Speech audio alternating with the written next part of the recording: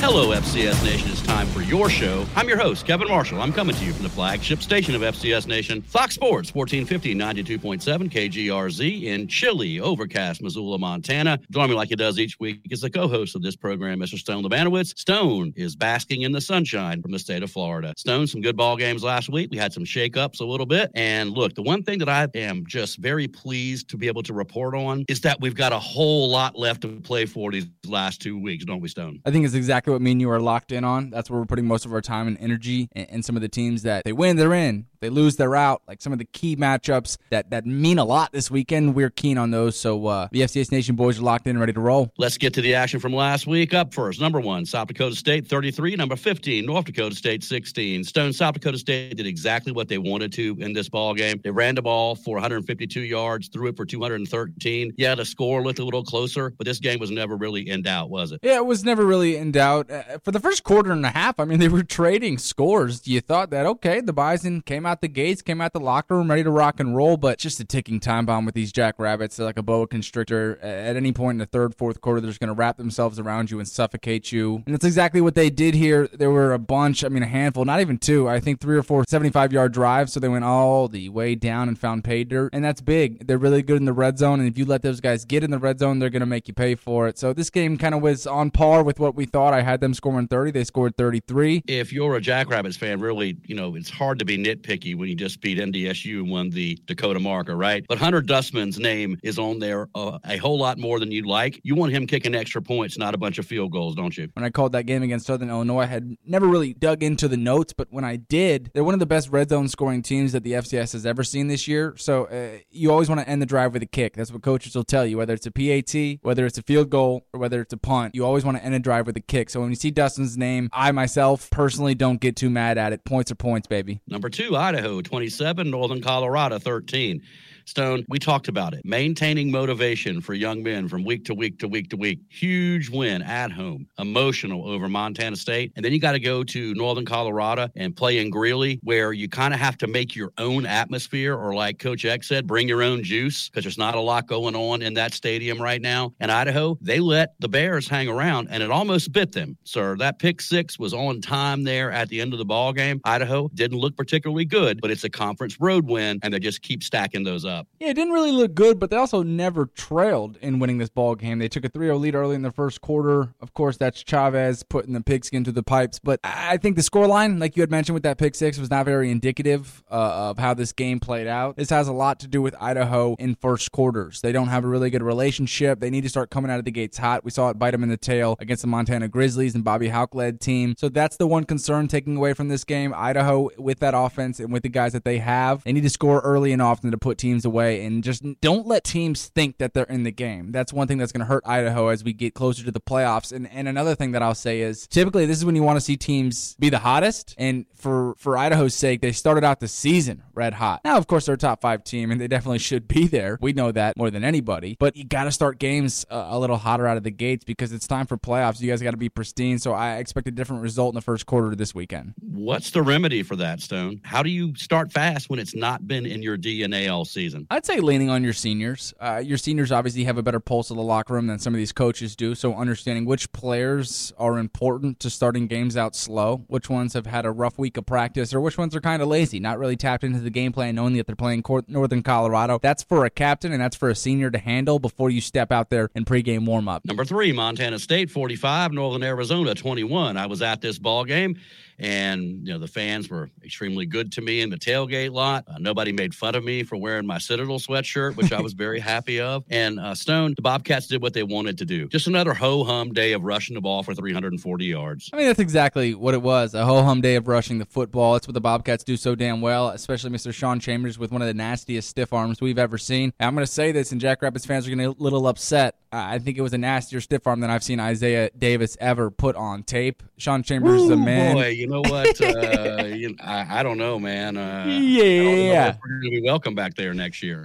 It was a nasty stiff arm from a grown-ass man in Mr. Sean Chambers. Hey, when this Bobcats team is able to do their thing on the ground, which they are each and every week, they're really hard to beat. I love when they get up there in the 40s, though. That's what it's going to take, and I think I'm going to take another shot at the Jackrabbits here. You see them score 33 against North Dakota State team. They got to just constantly get in the 40s or just not go through lulls. You talked about Dustman kicking field goals instead of scoring touchdowns and PATs. Montana State just gets in the end zone almost every single drive of the game. Like, there are a few that you can look at when you're checking out the play-by-play later or when you're watching the tape back, but Montana State knows how to find the end zone at a higher clip than anybody in the country, and it's impressive to me. They're always in the 40s every time you look. Number 4, Furman, 17. Number 12, Chattanooga, 14. Tyler Huff goes out right at the start of the second quarter, and I think everybody who roots for Furman went, oh boy. Yep. But in rides Carson Jones to the rescue. Redshirt freshman backup quarterback. Stone, he did everything, but the one thing he couldn't do if Furman wanted to win that football game, which he didn't make any mistakes. He didn't put the ball on the ground. He didn't hurt Furman, and he hit guys when they were open. Roberto didn't have 180 yards, but he ran it enough for Furman, and the defense played outstanding, and they got out of there with a road win, a Southern Conference championship, and an automatic berth to the national playoffs.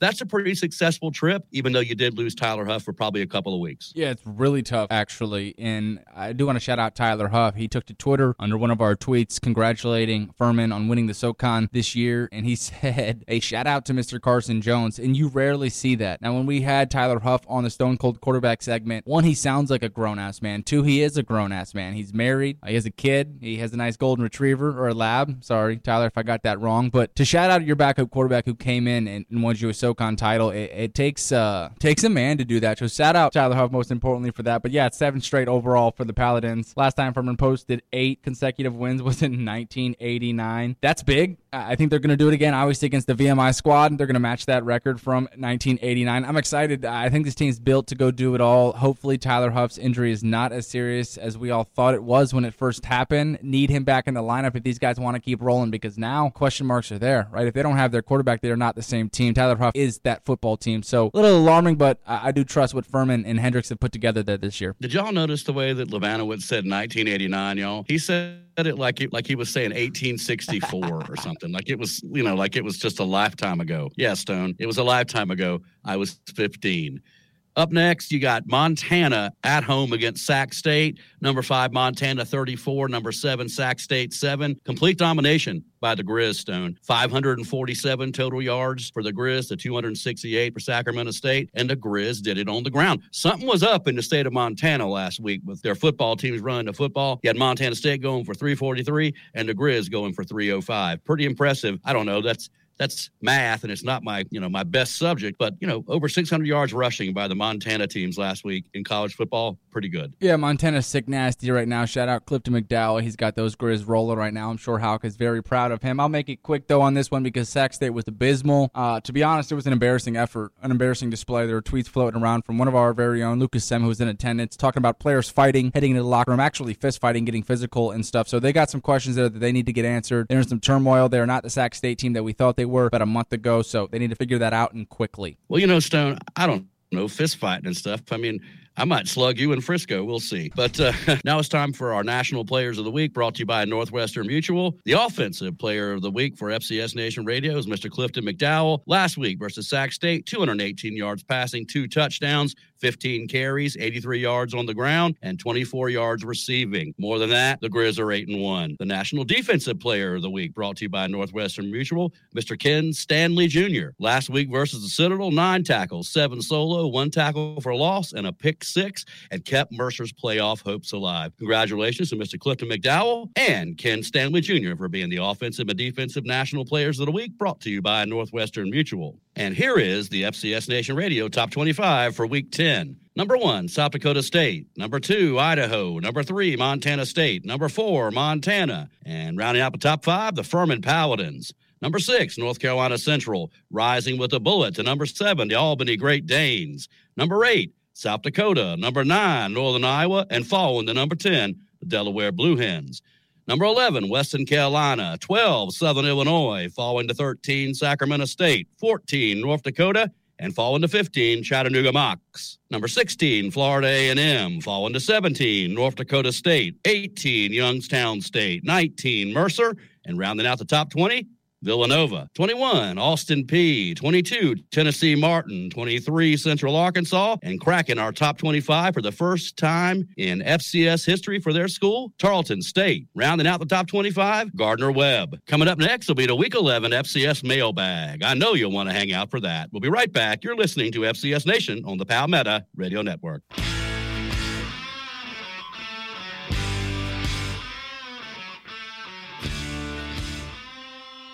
Thanks for sticking with us during the break. You were listening to FCS Nation on the Palmetto Radio Network. All right, slowly but surely, this right here, our segment 2, is becoming one of my favorite segments of the entire show. It's the Week 11 edition of the FCS Nation Mailbag, where we go on Twitter and we let you guys pepper Kevin with questions that I'm going to pepper him with right now. Kev, you ready to go? I'm very ready, sir. Let's go. First one here from Ace Football Analytics at JS Ace Football. What happened to William & Mary this season? Seem to be locked and loaded heading into 2023. They just didn't have the offensive firepower this year. Last year, they ran the ball down everybody's throat, Stone, and they weren't able to do that this year, which is, it kind of stinks because they've wasted like a FCS like class of the subdivision, maybe defense. William & Mary, just not the same team they were last year. They just aren't dynamic enough on offense to get it done in a CAA that has developed some pretty dynamic offenses as the season's gone along. Love it. Hey, moving on. Brexton Roth at Brex 2018, following a Bison loss in the market game last week, and he asks, are Entz and the other members of the NDSU coaching staff on the hot seat after this season? Well, look, the crack research staff for FCS Nation, which is generally people that I text with, have told me that here's how it works at NDSU, Stone. They have gone 0 for the Dakotas twice in their entire history. Once was in 1962, once was in 2002, and then now this year.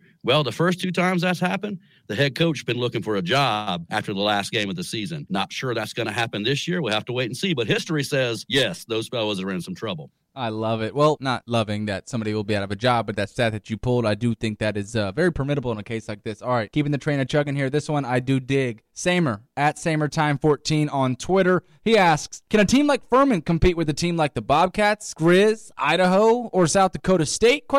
Yes, Stone. Yes, of course they can. Furman is built a lot like those teams. They're not a team that's going to throw it 50 times. They want to run the ball. The quarterback is a weapon running the ball. Yes, Furman can compete with those teams, and Furman can beat those teams. Given the correct bracket situation and the correct seeding, I believe the Furman Paladins, if Tyler Huff is healthy, is a team we could very well see down in Frisco, Texas, playing for the national championship. All right, this one from JD Fox at Horse Tickets on X, Twitter, whatever the hell you call it. Why are more people not jumping on the Albany bandwagon? They were driving with the chance to be Marshall in the final moments before 2 sacks. They almost beat Hawaii despite head coach Greg Gattuso not being able to be there. They crushed Fordham. Fordham has an FBS win. Why are people not on this Albany bandwagon, Kev? I don't know, Stone. We've been on it since we watched that Fordham game. You're damn right. The first game of the season. I'm like, who is this defensive front? And they've gotten better each week.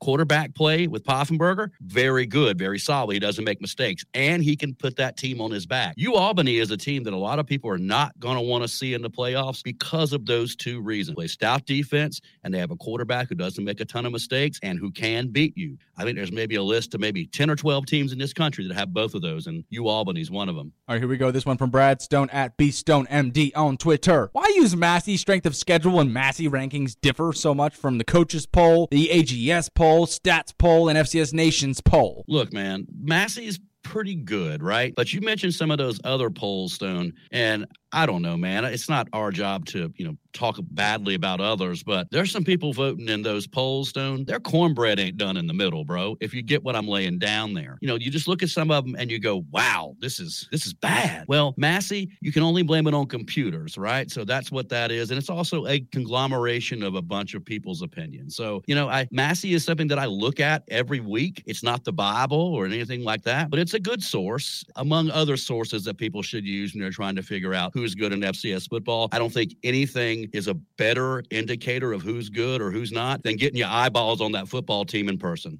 Preach, brother, preach. I like Massey personally. I think it's very useful.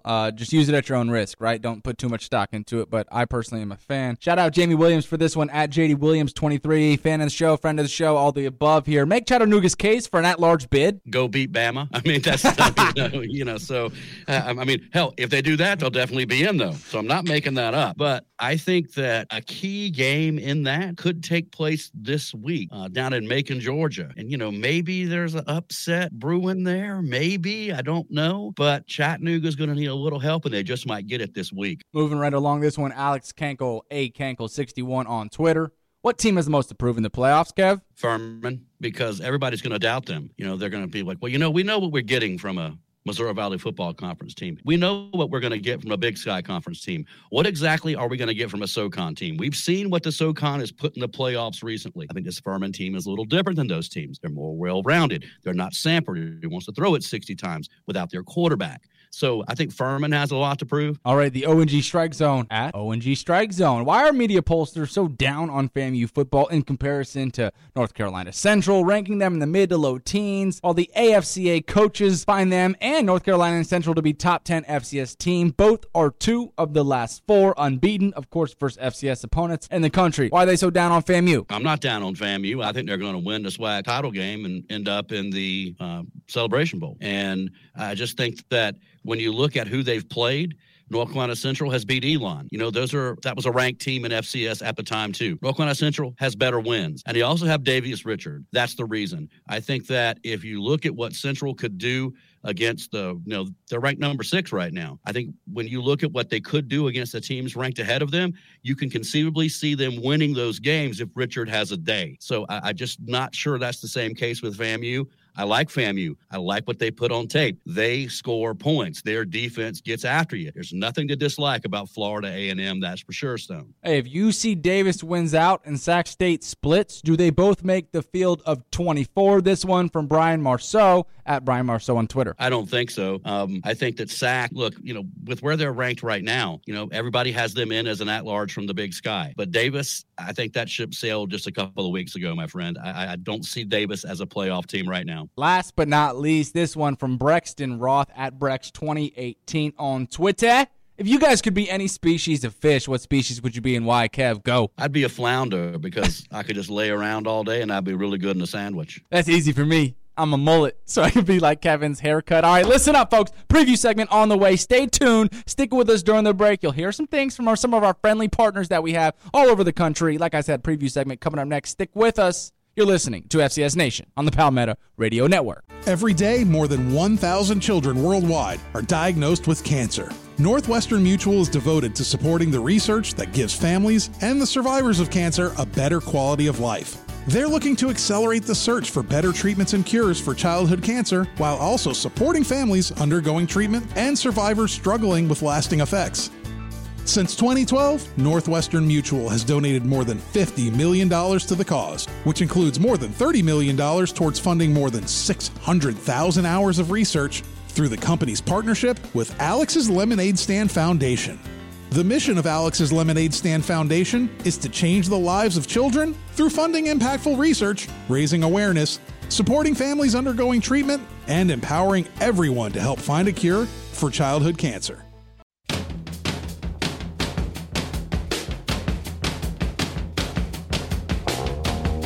And we're back. You're listening to FCS Nation on the Palmetto Radio Network. It's now time for the preview segment. This is where Stone Lebanowitz and I take a quick tour all over FCS Nation and preview the biggest games taking place this week. Up first, number 1, South Dakota State is at number 18, Youngstown State. Stone, a lot of built-in excuses here maybe for South Dakota State if they don't play especially well, right? Emotional game last week. Go into another time zone. Kick off at 11 o'clock, what your body clock thinks it is. Heard a lot about that this week. I don't think it's going to matter a whole bunch. Youngstown State secondary isn't that good. South Dakota State could probably just line up, run the ball right at them, although that would be a strength for the Penguins. I think maybe we see the Jacks open it up a little bit this week, get the Yankee twins going, and maybe use the tight end, which they haven't really used as much this year as they have in the past. That was pretty easy to say when the guy they had in the past was Tucker Kraft, right? But I expect we're going to see a little bit more offensively from the Jackrabbits this week. They're going to need that to go on the road and beat number 18 Youngstown State at Youngstown. I'm low-key excited for this game, Kev. I, of course, think South Dakota State is going to win this game, and I can almost guarantee that they will. They won't slip up against Youngstown, but I will say people hate playing at Youngstown State. It's just not a fun place to play. Obviously, they're no stranger to the cold weather, but it is a little windier there than it is most places around the country. Huge fan of Mitch Davidson, the quarterback for the Penguins. I think he can put some points on the board for the Penguins by himself with his arm legs. Doesn't really matter. The kid is a gamer. South Dakota State is going to keep the ball on the ground and win this game by at least double digits. Well, look, the whole mantra all season for the Penguins has been leave no doubt. Well, you know what? You want to be in the national playoffs? I know they feel like they deserve it. So do their fans. You want to leave no doubt? Beat the number one team at your place, and you will leave no doubt in anybody's mind but you belong in the field next Saturday. Number 2, Idaho is at Weber State. Stone, this game was one I had circled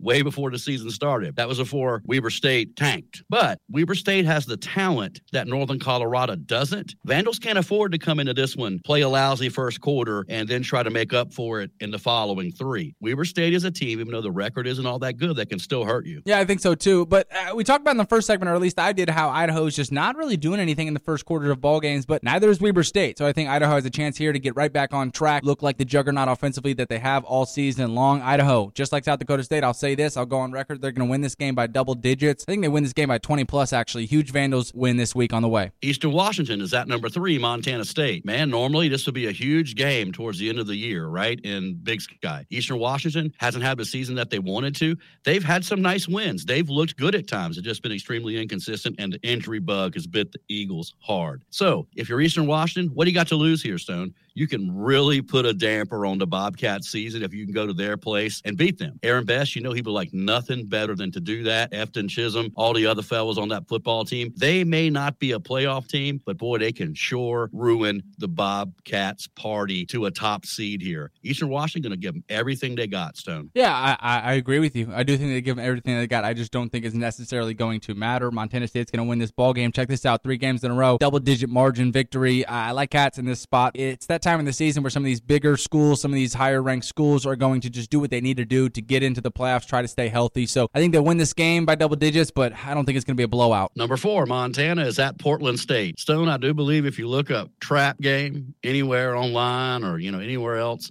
just kind of a picture of this ball game right there. What do you got next week if you're Montana? Brawl of the Wild. Who you playing this week? Portland State. At Portland State. In a place where it's going to be sparsely attended. There'll be a lot of Montana fans there. There always are. But sparsely attended. Bring your own juice. This is a trap game. And look, you also have to realize that Bobby Houck's son Robbie's on the other sideline. He's working for Bruce Barnum. So the family secrets are out, Stone. This game's got a lot of intrigue, man. I'm very, very interested to see what happens here. I do think it is somewhat of a trap game. I just don't think Houck plays that game. I think he knows how to get his guys going. They're on a roll right now. You see the celebrations in the locker room. Those are going to continue to happen, even on the road. Love Montana. Also, I'm a fan of Portland State. I think it's a pretty high-scoring affair, but give me the Grizz. Virginia Military Institute's at number 4, Furman. Furman's going to be without Tyler Huffstone. Carson Jones must play a clean game. If he can be clean, I think Furman has enough defensively to take care of the Institute. But VMI, look at their record. They're 3-3 in the SoCon, Stone. You could have got pretty good money back at SoCon Media Day to say that they'd be 500 in the SoCon with 2 weeks to go. Great job in his first year done by Danny Rocco at VMI, and you got a chance to make your entire first season. You can go on the road and beat Furman. And look, the way the SoCon is, if it happened, it wouldn't completely shock me, dude. That's the way that league is. We've kind of stayed away from it a little bit this year, but I got a hunch that maybe the league's due for one of those what the hell just happened game. If you're Furman, you better hope it's the next couple of games down and not this one against VMI. Yeah, VMI beats Furman. All Furman Paladins fans have a built-in excuse already. Hey, we don't have Tyler Huff, right? We're without the man with the plan, number 6, which of course is an actual excuse, but they won't drop this game to VMI. Carson Jones knows what needs to be done, and most importantly, the entire offense knows what needs to be done, and that's hand the ball off 100 times to Mr. Dominic Roberto. He's going to get it done for these guys. VMI is not going to put up much of a fight here in the third, fourth quarter. I know you think they will because the SoCon's going to SoCon and VMI knows how to fight, but it's just a spot here where Furman knows they're without Tyler and knows they have to put a little extra effort out there on certain plays and finishing tackles and all the little things. So they'll do those little things correctly and they'll beat VMI. I don't know, Stone. I think it's going to be a 4-quarter ball game, my friend. VMI just beat East Tennessee State. Furman beat East Tennessee State by 8 points at homecoming just a couple of weeks ago. So I think it's going to be a 4-quarter ball game, especially with the backup quarterback in there. VMI will fight. It'll be close. Mark me, Stone. Number 6, North Carolina Central is at number 8, Howard. This is blowout written all over it. The Eagles are just rolling right now. Davis Richard is just in his bag, and I'm not talking about in his bag. I'm talking about deep in that duffel. They're going to blow him out here. Howard's not that good of a football team this season. Eagles roll, Kev. Nothing much else to say. I think it'll be close for a while. Howard will fight you, but you mentioned that man's name, and I think if we say it one more time, somebody scores a touchdown. So let's stay away from saying his name 3 times in a row, right? But we all know who that fella is that we're talking talking about North Carolina Central should handle Howard on the road, had some of their fans reach out and say, look at this ball game this week. We're going to make a statement. Well, I am going to look at it, and I can't wait to see what that statement is. Number 7, UAlbany is at Stony Brook. Stone, this one is going to be interesting to see how long Stony Brook can hang around. Been a dismal season for them. Not a lot was expected from Stony Brook, and not a lot was expected from UAlbany. Well, only one of them has exceeded expectations, and I think that's probably going to continue. Yeah, I'll tell you straight up, I don't know a damn thing about Stony Brook. All I know is that when I check these FCS lines on whatever sportsbook I'm checking out, that they're double-digit dogs every single week. Sometimes they're underdogs by 20-plus points, and here you go. You get the Great Danes that we think is a top 10 squad. Not a lot of other people in the country think they're a top 10 squad. We consider them slept on right now. The Great Danes will punish Stony Brook, and they'll win by 21-plus. Number 14, North Dakota is at number 6, South Dakota. Stone, there's some folks out there, Jackrabbit Illustrated guys, who their opinions I respect. One of those fellows said that he thought North Dakota was broken, and he may be right. They broke themselves by beating the Bison. Haven't been the same team since they had a huge win. I can't wrap my head around that. It's probably because I follow a program that don't have all many of them huge wins, Stone. So I can't relate, right? I just don't know how to act. Well, guess what? Neither does North Dakota. That football team is broken. I agree with those guys from Jackrabbit Illustrated. Yeah, I'll second that. I think they've put up some weird games, some weird results have showed up on tape and on film for them. So I'm not too high on North Dakota. I never have been too high on them. But South Dakota, big win over SIU, and they didn't score too many points, right? Ended that ball game with 14. Thought they could have put more on the table. I think this is a week where you get back in the lab, iron some things out, and beat up on a North Dakota team that you're better than across the board. I'm talking about the 11 on offense and the 11 on defense. Maybe besides C.J. Siegel, I think he's better than any wide receiver that South Dakota has. So I like that matchup there. If he can get himself a pick early in this game, maybe North Dakota changes their mindset a little bit, gains a little bit of confidence, and Tommy Schuster can go have a day, go take the shots early and often. But I do think South Dakota takes a lead in this game, heads into the locker room maybe up 10, and then kind of cruise the rest of the way here. North Dakota's not very threatening right now. Number 8, Northern Iowa is at Missouri State. Stone, we all know Northern Iowa is very good at home, right? They're going to take their show on the road. They continue to win. They're going to be a seed, which a month ago I would have told you needed your head examined and probably some type of electroshock therapy, that was never going to happen. But then I would have to look into the back of my mind and go,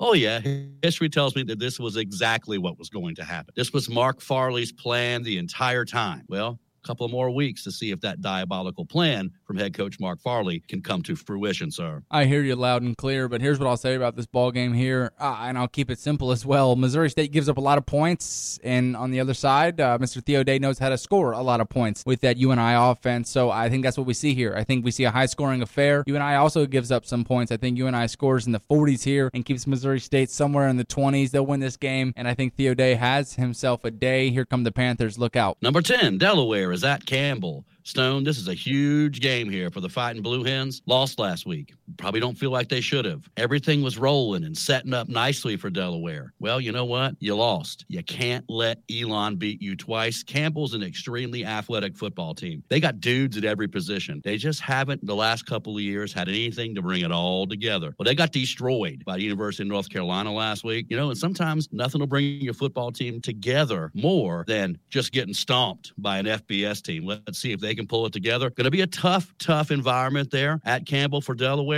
This is a game Delaware has to have, Stone, or they're back to looking like they're going to have to play on that first Saturday in the playoffs, and we all know how hard it is to advance if you have to do that. Yes, that's right, brother. Hey, Delaware, if I'm Campbell, I'd rather play a Delaware team coming off a win than coming off of a loss. All season long, we've preached that Delaware knows how to handle inferior opponents. Campbell's inferior. Well, so was Elon in a sense, but this is a good get-right spot. I think Campbell's a perfect opponent for them following a loss. I think they beat up on Campbell. I keep picking these games by double digits, and I'm confident in doing so. I think Delaware beats Campbell by double digits. I think they get right. They're a playoff team. We know that. East Tennessee State is at number 11, Western Carolina. Stone, if you're the Catamounts, maybe these questions are starting to creep into your brain, sir. Where was the aberration? Was it the last 2 weeks or the first 7 weeks? Was it when we couldn't get out of our own way and turned the ball over 6 times and then struggled with a winless Wofford? Or was it where we looked like a top 10 team the first 7 weeks of the season? This ball game is going to go a long way to answering that question. East Tennessee State's coming in there, a lot of turmoil in the program, probably going to make a coaching change at the end of the season. you're Western Carolina, you need to jump on these boys and you need to beat them by 30 points if you want to get back into any discussion about are you a contender for the national championship. Absolutely. A 30-plus point win is going to get their mind right, and I think that's what they need. They need to get their minds right. I think Desmond Reed has a lot to do with their results the past few weeks, maybe the past month. If Western Carolina can get back to scoring a lot of points and scoring at will, I think they'll be primed and geared up for the playoffs. I think it's awesome how this let me call it, trajectory has gone this season for Western Carolina. You started off blazing hot, right, creeping into our top 5 and everybody's top 10. Oh my God, here comes Western Carolina. But then you fall off, right? You drop some games in the SoCon. You look weird on offense. Very uncharacteristic. Cole Gonzalez turning the ball over and whatnot. Again, this is without Desmond Reed in the lineup, who kind of is their secret weapon. ETSU, no better pinata than the Bucks. I think this is a get-right spot for Western Carolina. They'll blow them out. And I think their guy, Sensory Lee, Cole Gonzalez, and the rest of the bunch that they have will find pay dirt, get back in the rhythm, get their swagger back, and Western Carolina is a team to look out for in the playoffs. I think one of the scariest teams. Number 12, Southern Illinois is at number 17, North Dakota State. This is my game of the week, Stone. I don't know where you are on that, but I think Southern Illinois is one of those teams that matches up extremely well with the Bison. That secondary is excellent. They're not going to be fooled by anything Cam Miller and those receivers are going to be trying to lay out there, Stone. They're too good. So North Dakota State, I think they have to know that. They've seen the film. So they're going to try to do what NDSU tries to do when they feel like they can't throw the ball at all. They're going to try to,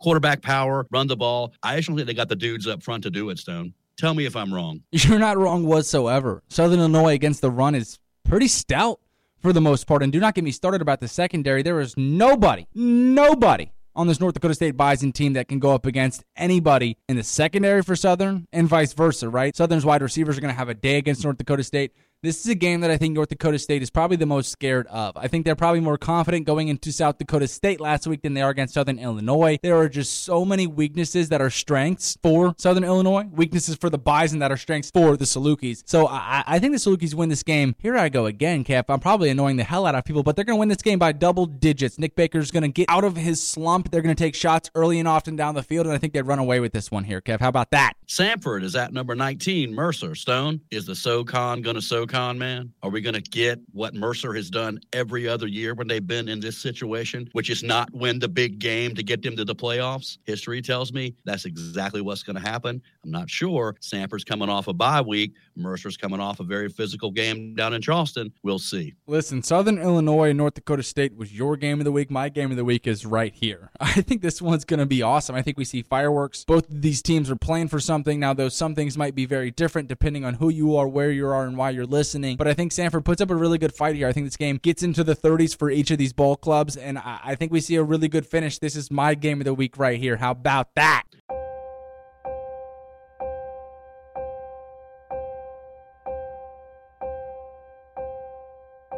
Thanks for sticking with us during the break. You were listening to FCS Nation on the Palmetto Radio Network. Segment 4, it's the same every week, but it's just a different athlete. It's a different member of the Northwestern Mutual family that I've come to know and love. It's the honorary captain of the week, of course, presented by Northwestern Mutual and Alex's Lemonade Stand. I have two really important guests with me that I am so excited to introduce and so excited to pick their brains, kind of figure out why they're involved and the importance of why they're involved. Like I said, two really special guests. First off, let's introduce Mr. Zachary Clement, the signal caller for the Southeastern Louisiana Lions. Zach, appreciate you giving the show some time this week. Oh, thank y'all for having me. Next to Zach is the managing partner at Northwestern Mutual New Orleans, Miss Avril Habits. Avril, thank you so much. We're going to get into the why it's special that you're here, but nonetheless, thank you for joining the show. Oh, I'm excited to be here. Yeah, this is one of my favorite things that I do. Seriously, me and my co-host Kevin Marshall, we record 5 segments a week, about an hour long's worth of content for FCS fans and fans around the subdivision to get involved, right? Just to kind of be really engaging, talk about the slate of games, make our picks, do all that kind of stuff. But jammed in the show right there, segment 4 is our honorary captain of the week. I swear it is my favorite time just to be able to talk to different athletes around the country. I've recorded sometimes at 10, 11 p.m. because I got guys in Washington. I got guys in California. I stay up. I love learning about the specific athletes that we have on. Like I said, appreciate you guys joining the show, but let's jump into a few things here because not only are we providing FCS fans with content related to guys like Zachary Clement and his football team at C-Law over there in New Orleans, but college football in general, just to be able to hear from certain quarterbacks, star wide receivers that we've had on in the past. It's content event, yes, but also at the same time, we have a goal here, and that's raising awareness and raising funds for childhood cancer research. Childhood cancer, as we know, is underfunded, something else we'll get into, but every day over 1,000 children worldwide are diagnosed with childhood cancer, yet childhood cancer, like I said, is consistently underfunded compared to other types of cancer research, but it's up to us, myself, Stone Labanowitz, Miss Averill Habits, and Zachary Clement to do something about it, right? To find cures and help research so that someday these children are cured. Alex's Lemonade Stand, the foundation, it's changing lives of children with cancer by funding the research and raising awareness, supporting families, and empowering everyone to help cure childhood cancer. Folks, that is why we are here.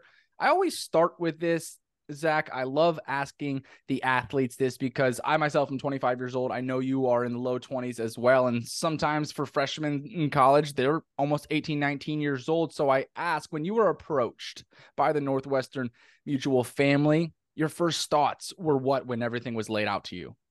Like Northwestern Mutual is a very high profile organization, ranked 111 out of the 2023 Fortune 500. I mean, that's pretty big time. So, to be able to be a part of something with them and to be able to gang up with them to stand up against childhood cancer, that's something I really wanted to be a part of.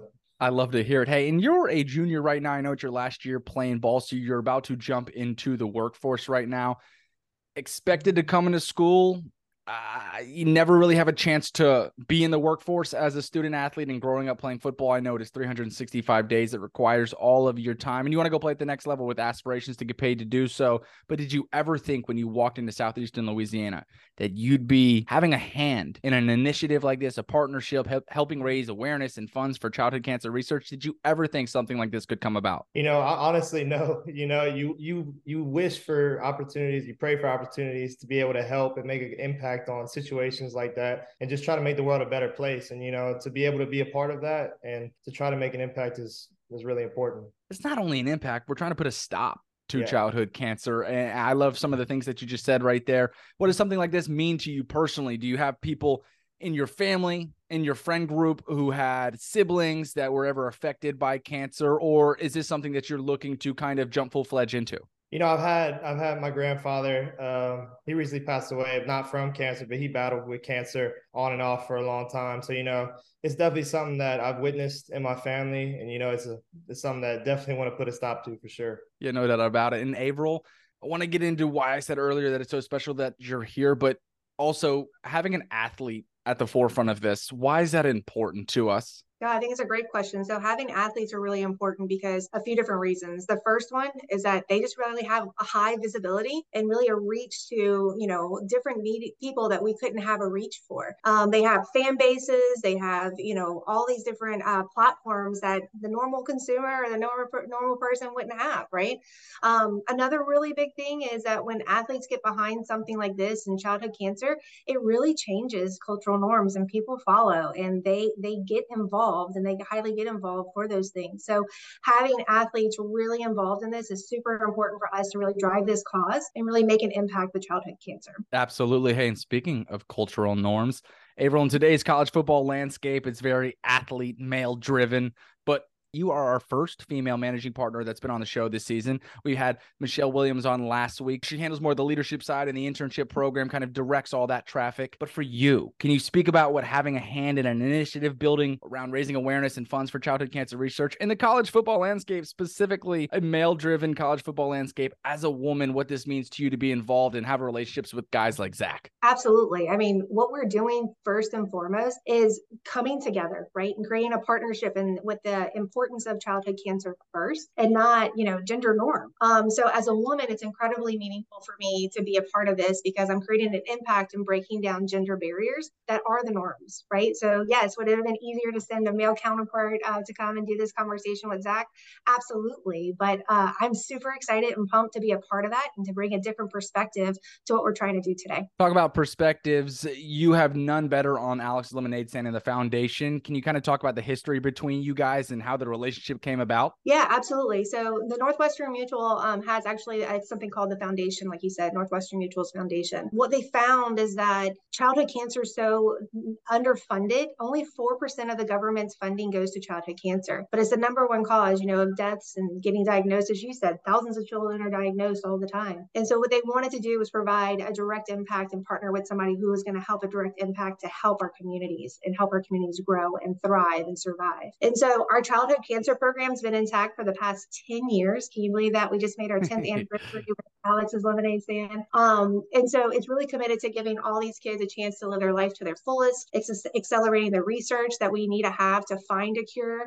And it's providing support to families as well. And so what we've done is not only do we provide the resources, right? But we also, a lot of us get involved in our communities, our local hospitals, our Ronald McDonald homes, and really helps to provide that support for everybody who's actually impacted by childhood cancer. Absolute gold from Ms. Averill Habits, managing partner at Northwestern Mutual, New Orleans. And joining me and joining Averill is Zachary Clement. Just kind of wanted to reset there, give everybody an idea what's going on and who we're having a chat with. Our audience is here every single week, willing to learn about different athletes and different managing partners and members of Northwestern Mutual and what they have to offer. Our audience has come to love this weekly spot. Right now, as we stand, over $6,300 has been raised through our Honorary Captain of the Week segments, and hopefully when Zach goes live, it climbs even higher. Let's pivot a little bit, talk a little bit of football here. Zach, you are our football player, our honorary captain of the week. Flipping the coin for us at the coin toss.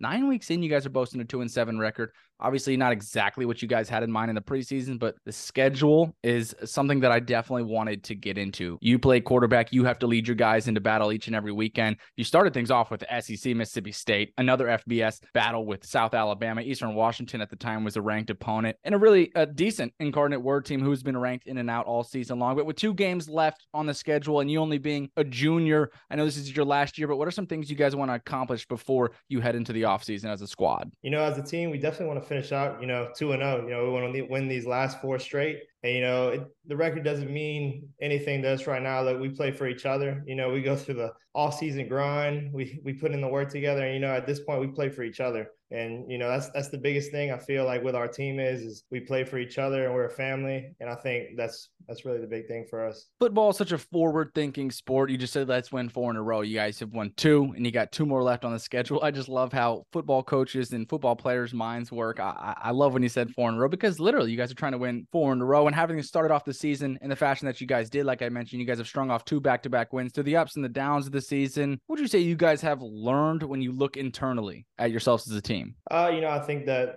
we learned to look in the mirror and tell us where our mistakes are. We got to be honest with ourselves at points. And I'm honest with myself. I needed to perform better in certain situations. And, that's just how football goes. And, you learn from it, and that's where you get better. And Averill, this Southeastern team is notable. That's an understatement, to be quite frank. Known for being in the playoffs, known for being a threat to virtually anybody they play each and every season. But around the community, how are they received and how important are these athletes to the younger generation in your guys' circle? Oh, this is great. So Southeastern really is fully committed to excellence in their classroom. They're actually committed to excellence in the community, and they're committed to excellence in competition too, actually. So there's 3 C's. And I really feel like in the community, their initiatives to give back and be in the classroom actually of the younger generations that are there, they are role models. They are people they're looking up to know that things can happen and they can be who they want to be. And so they're really important, a part of the community and giving back and for them to look up to. It speaks to the name, image, and likeness. It's taken college athletics by storm. Mm-hmm. Some of it kind of gets dicey when you look at some of these bigger schools, right? You got guys driving new cars, guys wearing jewelry and all this and that. But for what Zach's doing and what our other honorary captains of the week are doing are kind of just showing face and using their voices to inspire the youth and say, hey, okay, if he's talking about that and he's supporting that, why aren't I supporting that? So I think we're using name, image, and likeness in a really special way, in a way that I haven't seen used in the FCS. To be quite frank, I haven't seen a partnership like this, an initiative like this with the dollar amount that we've raised and everything that Northwestern Mutual and Alex is matching for it. We're just going to make boatloads of money for cancer research and, of course, trying to end it. That's the ultimate goal. Sticking on the football field here, Zach, head coach Frank Scelfo. I'm a huge fan of this guy. He's a gem. He's well known around the subdivision. When his name comes up, people smile just like you did right there. For the audience out there listening on the radio or the podcast, you couldn't see Zach, but he tried to hold back a laugh. I don't know why. I don't know why he tried to hold back a laugh, but also it was a smile. One of the most respected coaches in the entire subdivision. Like I said, how important has he been to your development as a signal caller in this offense? Him like he was a big part of why I came here. He's a big part of why I transferred. I wanted to elevate my game and I wanted to learn a lot. I wanted to get better and I wanted somebody that was going to push me. And I knew that coming here, that Coach Stevens, as my offense coordinator, quarterback coach, and him, that they were going to push me. And, that's what I wanted. And that's what I needed. And, I feel like still have a long way to go, but they've helped me develop over time through this season for sure. Let's talk about Mr. Stevens, your offensive coordinator. What has he meant to not only you, but to this offense as a whole? You guys offensively do a lot of different things, show a lot of different looks. Does Stevens have a lot to do with that? Oh, definitely. He has a great mind, when it comes to offensive scheme. He's had some stellar offenses here, and, just to be a part of it and to be able to learn under him, it's been awesome. Yeah, one of the playmakers on your squad, the NOLA native, Darius Lewis, he's a joy to watch. He can do a lot of different things, kind of a five-tool guy. Talk about what it's like having a guy like him as one of your weapons. Man, it's just a blessing to be able to have a guy like him, being able to run any route, being able to catch any ball, contested catches. He's just a great athlete, and, he's just a great guy to be around. It's awesome to have him on our side. Averill, we're hearing Zach kind of hype up his guys, hype up his coaches and whatnot. Everything that he says kind of just screams that he's a leader. You're in a leadership role yourself for Northwestern Mutual in New Orleans. Are these the type of young men you guys are looking for when trying to add pieces to your guys' team? Without a doubt. I mean, people like Zach has an innate ability to have observation, right? To make decisions quickly, but thoughtfully, and also use his gut. I mean, definitely something that we're looking for. I love it. Using your gut instinctively, everything that a quarterback needs to do. And Zach, you're about to jolt yourself into the workforce. And those are the kind of traits that people are looking for, especially in Averill's role as a leader at Northwestern Mutual New Orleans. I'd be remiss if I didn't mention Northwestern Mutual's internship program. It's just second to none. I talk about it each and every week. Some of the numbers wow me so much so that I read off the same stat every week because I want the audience, for the first-time listeners, and I want everybody who comes back just to hear it, just to know that their kids are growing up and you do have a Northwestern Mutual branch around you. You might want to start asking some questions and figure out how you can get involved, because over the past 50 years, more than 52,000 college students have participated in the NM's internship program. Almost 100% of them, 98% of them, reported that it was instrumental for their career going forward and what they were trying to figure out that they wanted to do, and for their future careers, whether in the financial services industry, sales, or other business endeavors. The internship program was vital to them. So Zach, if you got friends on the team, if you got family members, I know you're a biology major, but for some of the finance guys who are looking at what they need to do, you know who to ask, and that's Miss Averill Habits, and also me. Anybody who you can speak to help get involved, do not hesitate. Averill, I asked you a similar question like this earlier. I talked about how important it was to have athletes at the forefront of an initiative and a partnership like this, using their name, image, and likeness. But also, what is it about athletes that make good members of a Northwestern Mutual branch? That's a great question. So college athletes often possess a lot of qualities that make them really beneficial to be a part of a Northwestern Mutual branch. The first one is just discipline and work ethic, right? So they're going to practice until they get it right? And they have that discipline to go out there and make sure that they're on the field every single day. And they have the work ethic to see that things are getting done. Also teamwork and collaboration. So it's being a part of a team. So a lot of times there's a lot of independent work, but also you're working alongside of a team or with a team to have collaboration.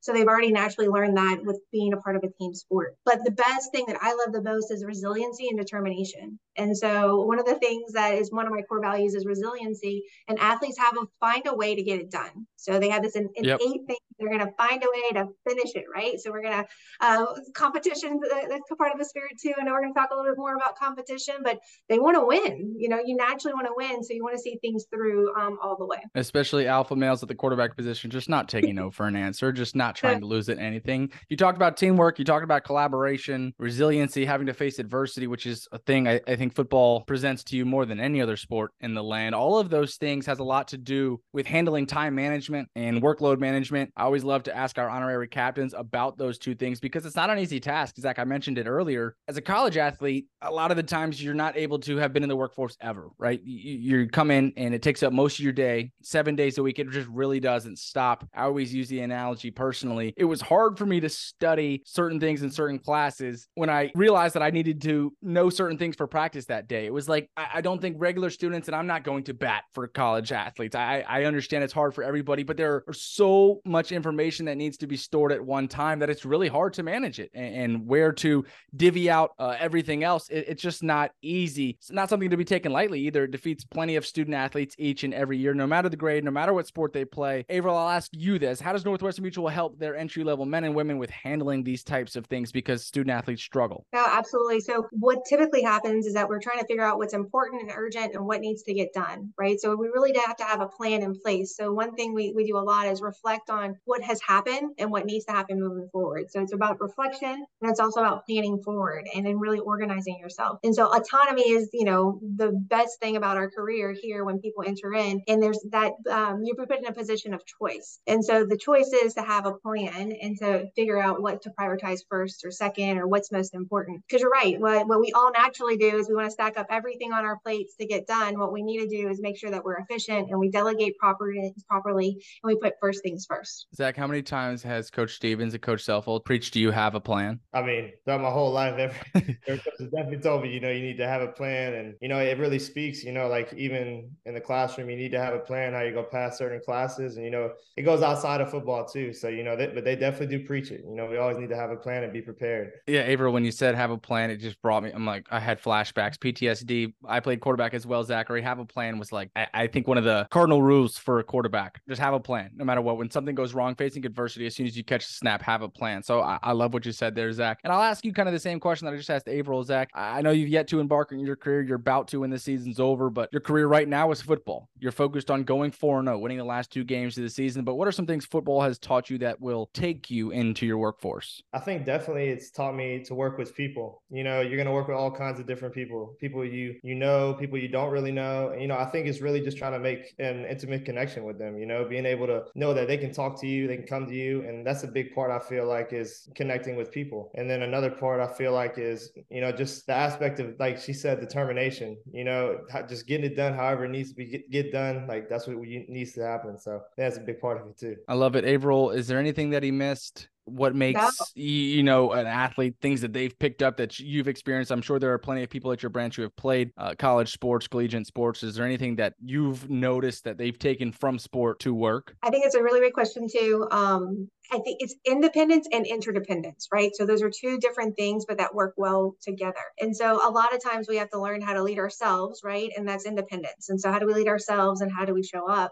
But the other thing is interdependence. So going back to that team collaboration is, how do I rely on others to make sure that I'm lifting myself up or everybody up, right? So I would definitely say it's also independence and interdependence, but a good blend of the both. Having a chat here with Miss Averill Habits, managing partner in Northwestern Mutual, New Orleans, and Zachary Clement, the signal caller for Southeastern this season with 2 games left to go. I love this initiative, guys. I love bringing different walks of life together, especially with everybody having the same goal in mind, something that we hit on earlier, right? This is all about childhood cancer. We're trying to raise awareness and raise funds all at the same time while kind of providing football content for everybody out there who's fiending for it. It's something that Southeastern has always brought up in our circle at FCS Nation Radio. It's always something that is a constant question. And I talked about how notable you guys were. It's just each and every year in the playoffs this season, kind of a down year, but a lot to come on the horizon. We're fundraising, like I said, raising funds for cancer research, and Zach is helping us do that right now. There's something that we do differently than most, and that's pinning fan bases up against each other. Now that may seem, like I said, in a negative connotation, but at the same time, competition is healthy. And what we've done in raising our funds for Alex's Lemonade Stand is pin the fan bases up against each other, see which fan bases can donate the most money, and that number one athlete in their fan base who gets the most money raised gets an ultimate prize that we've yet to announce. And I think our leading athlete right now is at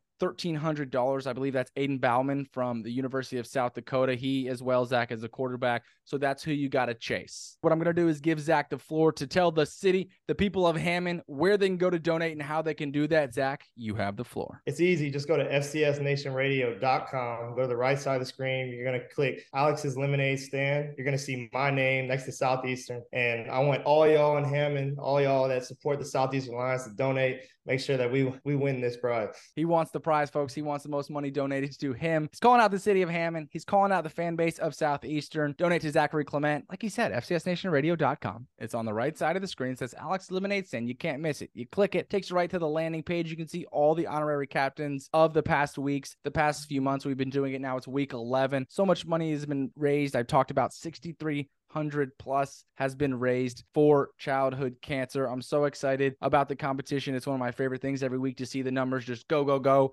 and whoever's in fourth, passes the person in third and they get to jolt. I've seen it happen live. Actually, it's pretty cool. Averill, I wanted to ask you why we implemented the competition. Is it because we have athletes, or is it important because it keeps people in the mix and wanting to do so? Why was adding a competition aspect so important for us in this partnership? Absolutely. So adding the competition aspect of it is really important to us because that's just the kind of the spirit of us wanting to be better and wanting to be better against one another here at Northwestern Mutual. And so the competitive spirit is just something that we strive towards here in Northwestern Mutual, to strive to always be better and always be our greatest. So it helps push us to raise more money for Alex's Lemonade Stand and have a bigger impact for the entire nation. Is competition present in your life, Averill? Do you constantly find yourself competing against coworkers, family, whatever it is?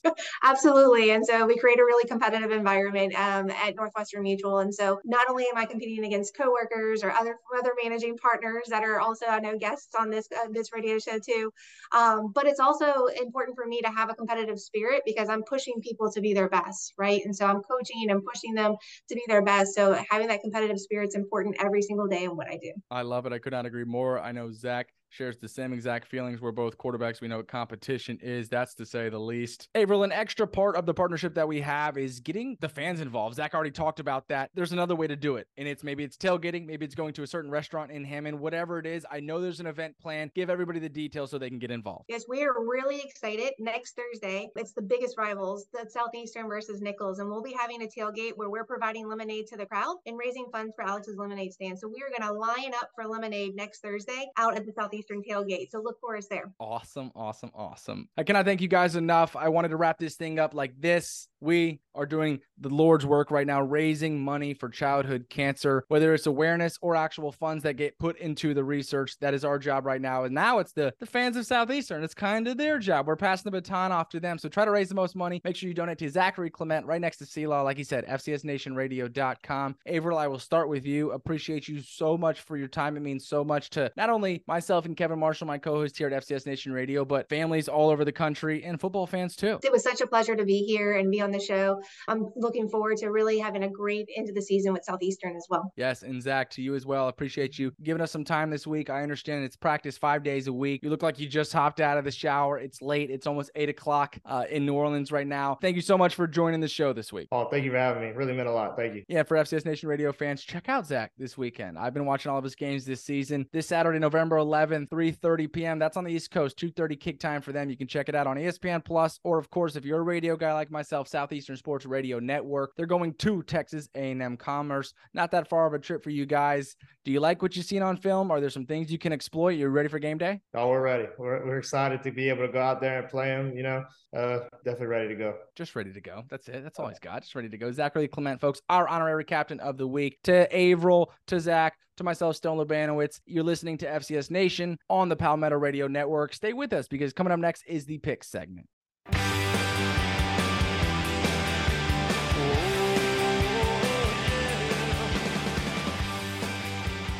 Thanks for sticking with us during the break. You're listening to FCS Nation on the Palmetto Radio Network. It's now time for my favorite time of the week, y'all. It's the Pick segment where Stone Lubanowitz and I go head-to-head, and we pick the biggest games taking place in FCS football. Up first, number 1, South Dakota State is at Youngstown State. Give me South Dakota State. I said double digits. I'm sticking with that. 37-21 the final. The Jackrabbits are a-rolling, y'all, and their sights are set firmly on Frisco, Texas. Got a couple of more miles to get there to get to the playoffs, and then a couple of more after that. But this Penguins team are much improved, but they just can't seem to get over the hump to be a really good team. And they've had their chances this season, too. Difference here is that the Penguins secondary isn't that good, and I think the Jags open it up some this week in the passing game. Take number 1, South Dakota State on the road over number 18, Youngstown State, 34-13. Number 2, Idaho is at Weber State. Idaho gets back on track offensively. We see fireworks from Mr. McCoy. 42-14, the final. Vandals had their sleepwalking game last week at Northern Colorado. Can't afford to do that against Weber State, or that team will hurt you, like I said earlier. I think it's lesson learned for the Vandals. Take number 2, Idaho on the road over Weber State, 30-17. Eastern Washington is at number 3, Montana State. Yeah, the Bobcats, I talked about them scoring in the 40s. I think it's commendable. They'll do it again, 48-13 over Eastern Washington. I know that seems low for Eastern Washington. I just think Montana State right now is too much to handle. Eagles have plenty of weapons on the offensive side of the ball, but I don't think the Bobcats are going to let them have the ball that much, Stone. I mean, the Cats play keep away with the running game, and they win at home. Take number 3, Montana State over Eastern Washington in Bozeman, 35-14. 14. Number 4, Montana is at Portland State. I know you think this game's going to be kind of close. You like Portland State. I'm a fan of these guys. I think Portland State scores 21. But like I said, Clifton on the West Coast. Some warmer weather. Sun's out, guns out. Here we go. 40 points for Montana. This game finishes 40-21. Well, Portland ain't Cal Poly, Stone. It'll probably be raining there like it always is.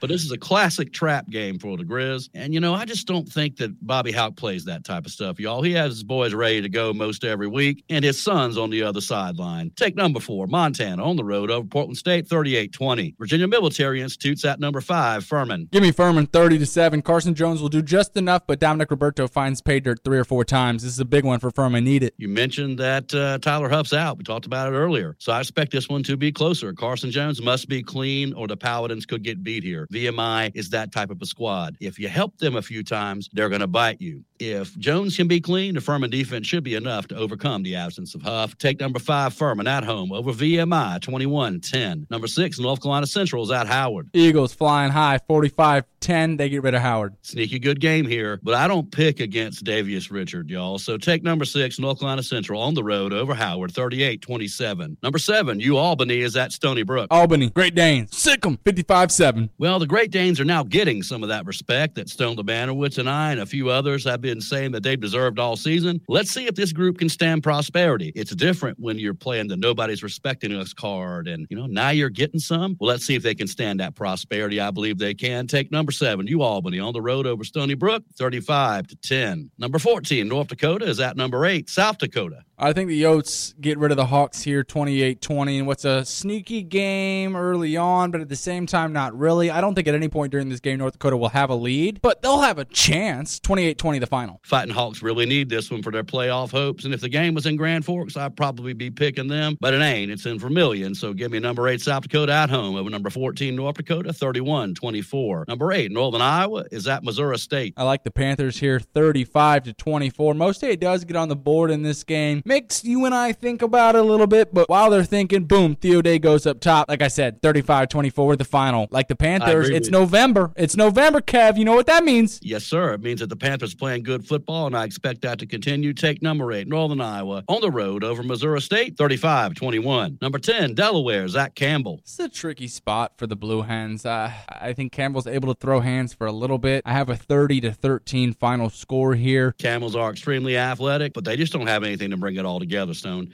I don't know whether it's a coaching situation down there or what, but they have a whole lot of talent, and they've done really not a whole bunch with it. But I like Delaware in this one, Stone, mostly because they're going to be coming in there madder than a cat getting baptized, which is pretty darn mad. So take number 10, Delaware, on the road over Campbell, 38-17. East Tennessee State's at number 11, Western Carolina. Yeah, I think with how Western Carolina's played offensively the past few weeks, their offensive coordinator's going to be madder than a cat getting baptized. So I like them blowing out the Bucks here, 55-7. Cole Gonzalez, you shouldn't be listening to the show because you should be watching film right now, but I need you to get back in rhythm. The city needs you to get back in rhythm. You see how I said rhythm? That's because I was going with we next. The we needs you to get back in rhythm, and Catamounts Nation needs you to get back in rhythm because when you're in rhythm, you're one of the best quarterbacks in the country. So show us that and blow out the Buccaneers, 55-7. Go we! Take number 11, Western Carolina, at home over East Tennessee State, 41-10. I got nothing to add after that. I just wonder when Labanowitz developed the lisp.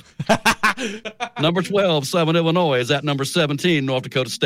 I'm telling you, mark my words right here. I'm putting this prediction out on social media. Too many skilled players, too many explosive plays. The Salukis blow out the Bison, 38-21 the finish. Come on, baby. I really like the Salukis here, but then again, Labanowitz, I've liked your boys several times during the season and it hasn't really worked out for me. But there ain't no education in the second kick of a mule. So take number 12, Southern Illinois, over number 17, North Dakota State in the Fargo Dome, 28-24. Samford is at number 19, Mercer. Drum roll, please.